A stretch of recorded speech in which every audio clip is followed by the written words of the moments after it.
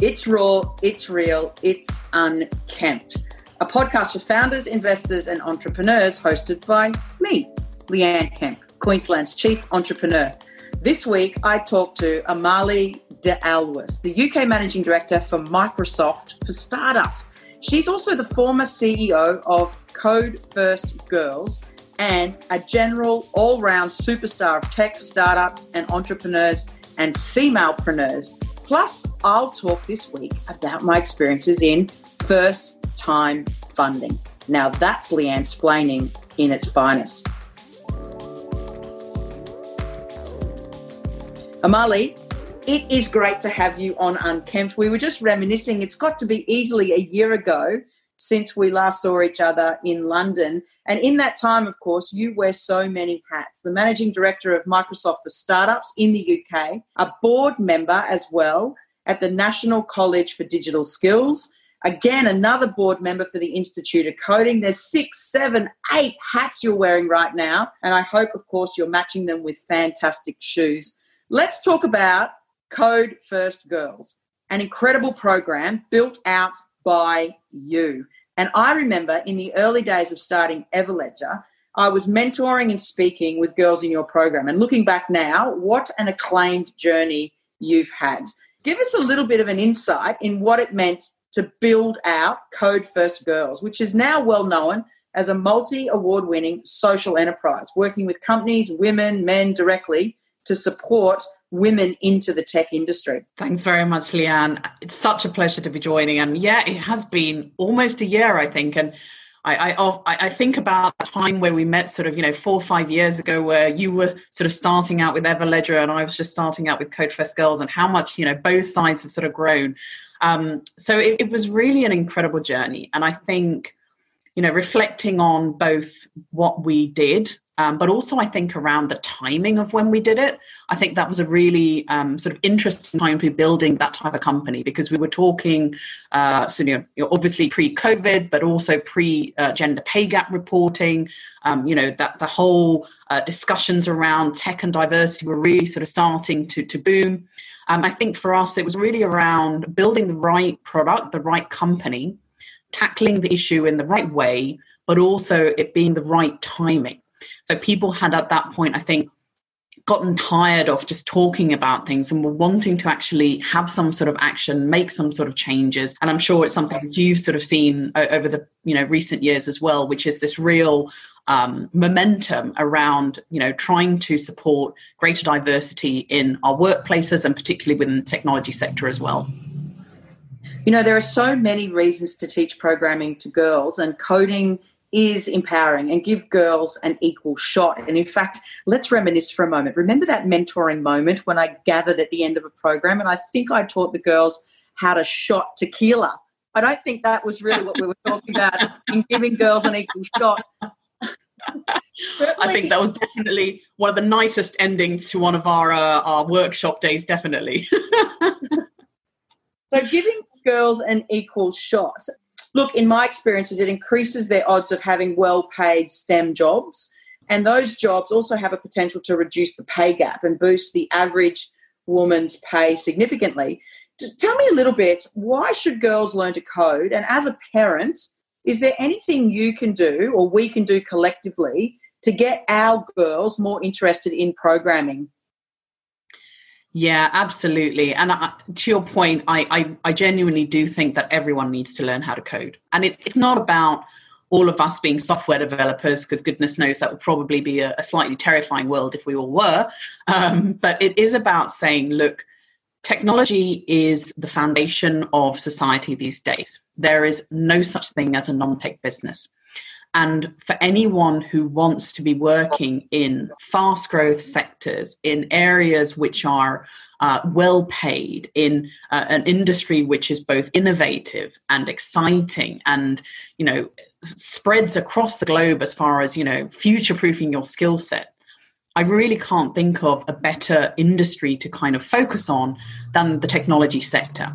Technology is the thread that sits across all of our industries, right? Wherever you go, it's not just around, people sitting in a basement anymore, coding in a dark room. It is front and center of growth of all of our companies, from finance to medicine, from law to fashion.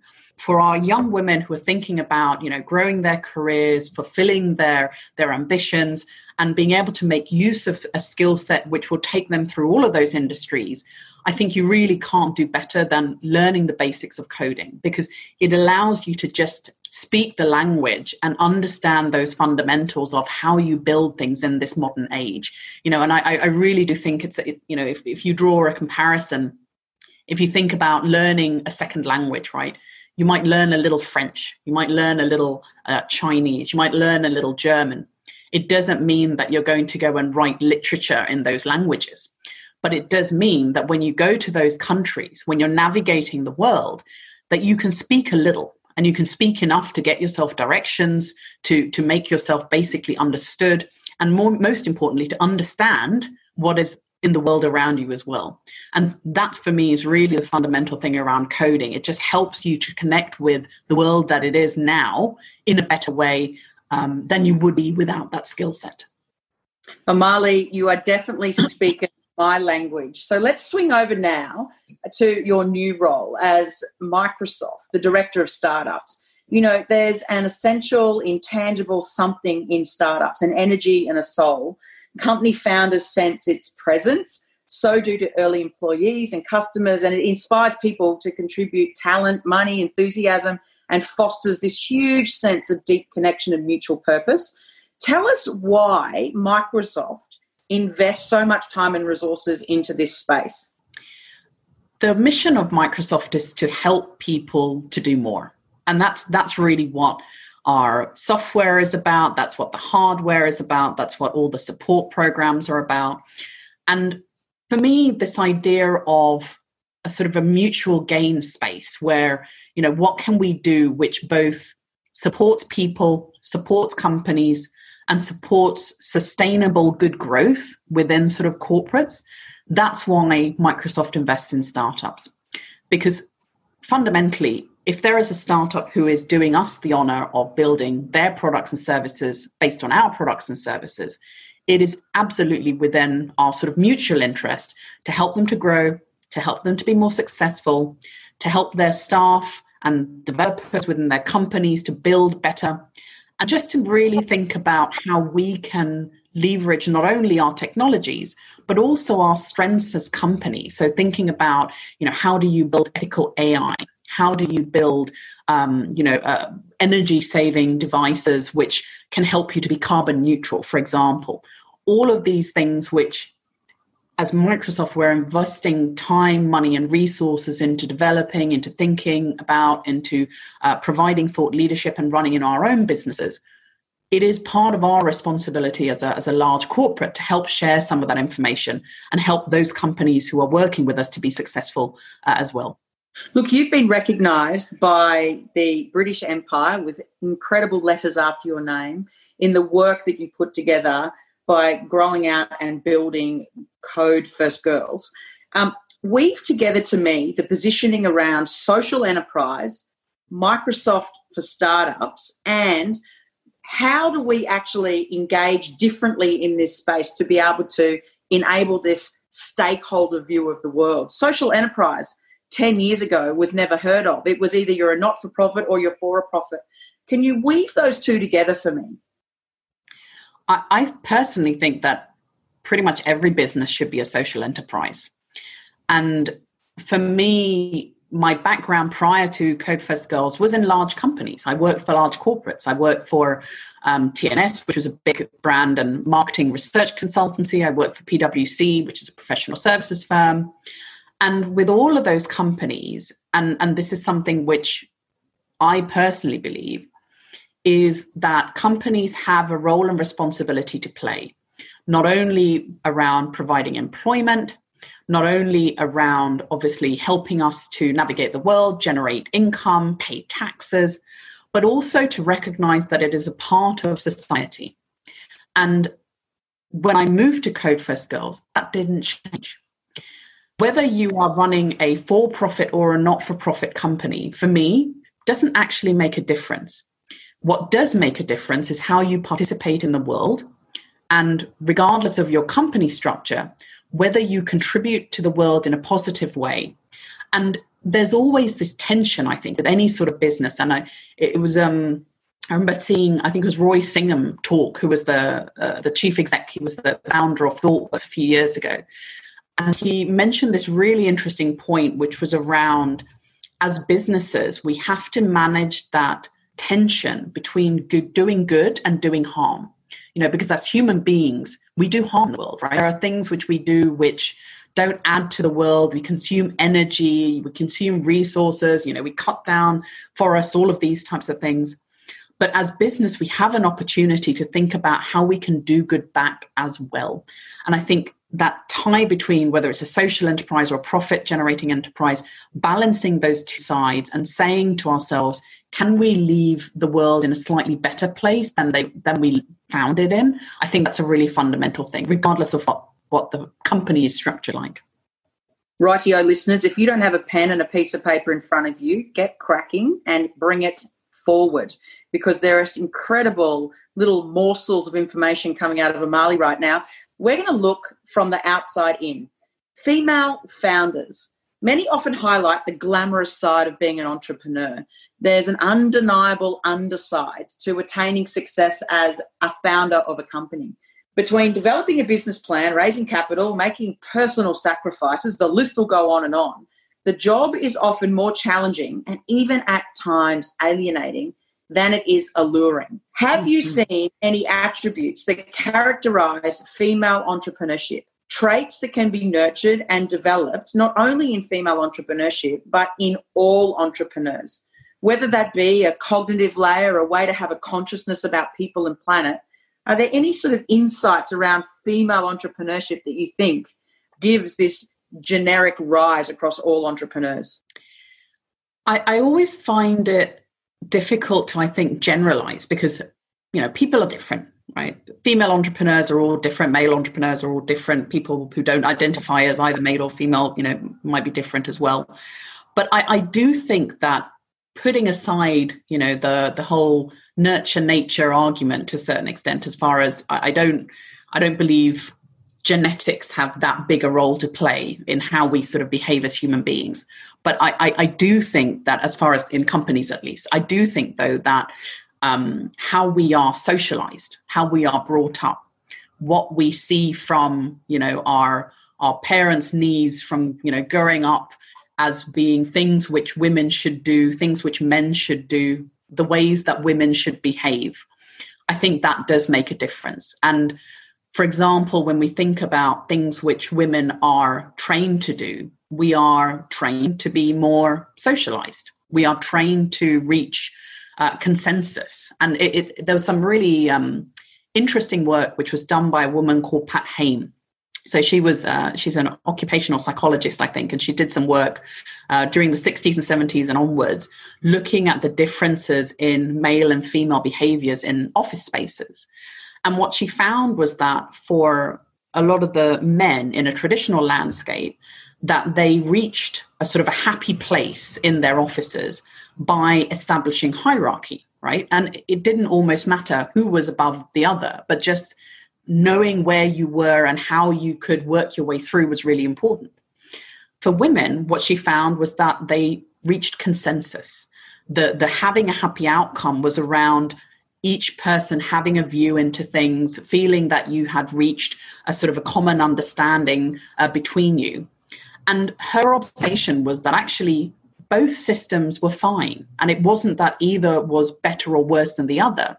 But what caused problems was where we misunderstood some of those intentions. So, for example, it might be that the men are looking at the women and saying, oh, but, why can't they reach a decision? Why aren't they showing leadership skills? Why do they keep having to talk about things? Whereas the women might be looking at the men and going, why are they always kind of, bullying each other? Why can't they have a conversation about things? Why aren't they listening to each other? So I think for me, that's a really sort of interesting comparison as far as, when we're talking about what women can bring to things. We do sort of have things which we are trained to do to a certain extent as part of society. And I think both of those aspects of both, taking a sort of a more hierarchical leadership role, as well as being able to flex and reach consensus and being able to bring in people to have discussions and have that equality and things, both are really critical. And I think any leader, male or female, it's about how you balance those and knowing when you should do one versus the other, I think, which is really important. I just love what you said. Actually, it resonates so deeply for me because I've spent the better part of 10 hours today in this exact framework and conversations grappling with this question myself. And I came up just before with a fresher breath air thinking, Leanne, when it's engagement with people and teams, it's certainly not rocket science, it's neuroscience. And how do we weave that into the workplace even better? And finally, here we are. I love to give my guests a crystal ball to choose. Do you go back in time and tell your 15-year-old self something to do, or what would you do differently? Or cast your mind into the future and tell us what 2030 or 2050 looks like.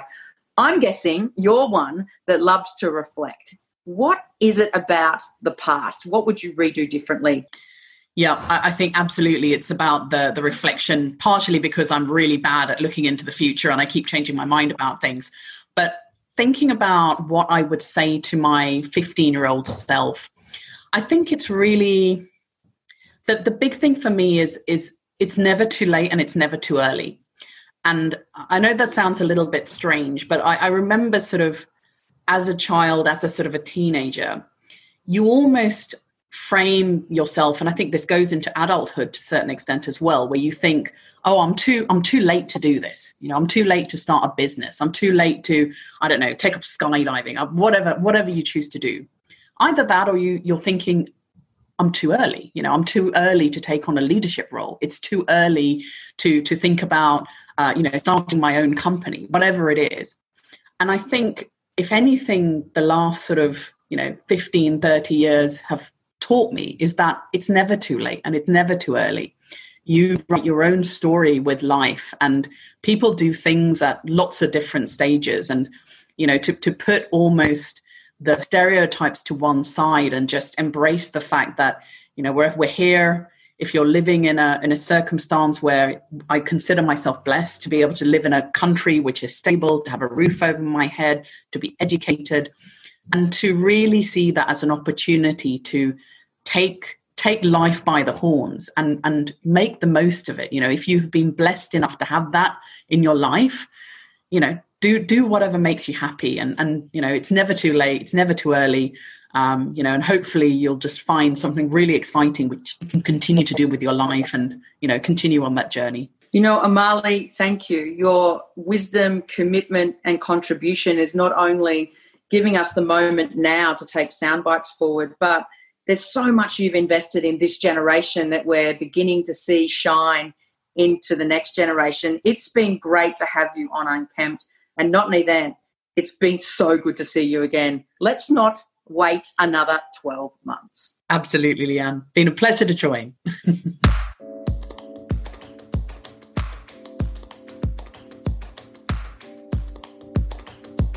Now let me, Leanne, explain you. This week, I've been pondering first-time funding. As startups grow, entrepreneurs face a dilemma, one that many aren't aware of, well, initially. On the one hand, we have to raise resources in order to capitalise on the opportunities that sit before us. And if we choose the right investors, financial gains will soar. My research shows that a founder who gives up more equity to attract other co-founders, non-founding hires and investors builds a more valuable company than one who parts with less equity. The founder ends up with a more valuable slice too as the company grows. On the other hand, in order to attract investors and executives, entrepreneurs have to give up control over some of the decision making. So choose money. How do you do it wisely? A founder who gives up more equity to attract investors builds a more valuable company than one who parts with less and ends up with a more valuable slice too. This fundamental tension yields the rich versus king trade-off. The rich option enables the company to become more valuable, but sidelines the founder by taking away potentially the CEO position and maybe even control over some of the major decisions. The king choice allows the founder to retain control over decision-making by staying the CEO and maintaining control over the board. But often it leads to building a less valuable company. For founders, a rich choice isn't necessarily better than a king choice or vice versa, but what matters is how well each decision fits within the reason of their own choice to start the company. I often get asked questions about funding. Should I seek out angel investors, VCs, or do I fund it myself? When do I start raising capital?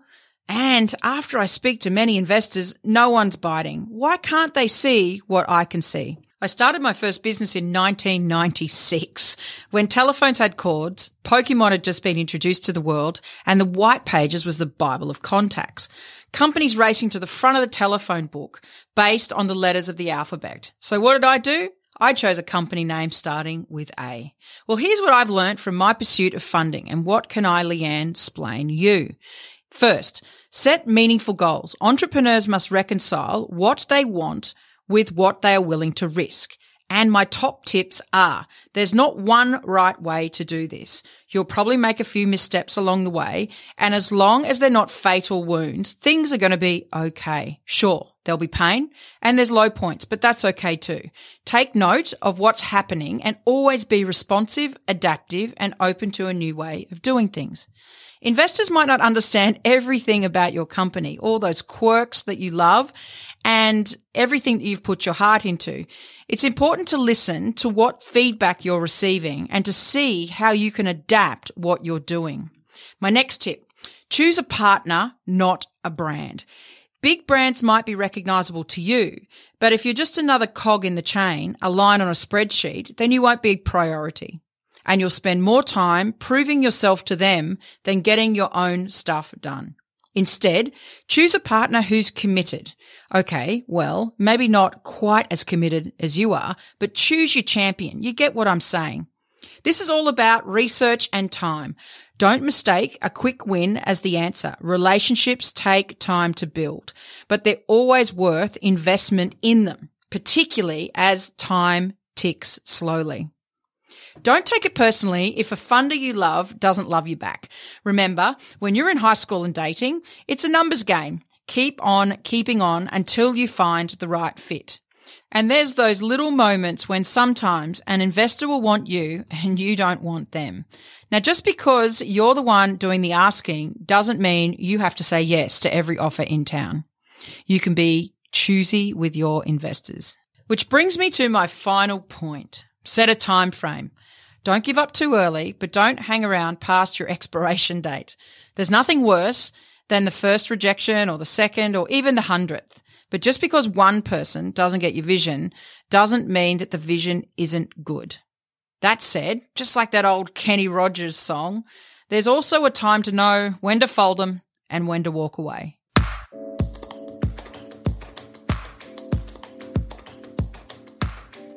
Unkempt. It's hosted by me, Leanne Kemp, and produced by the Office of Queensland Chief Entrepreneur and our Mike and mates at the Content Division. Hey, you like what you hear? Well, head over to your podcast platform of choice and leave us a review. We'd love to hear from you.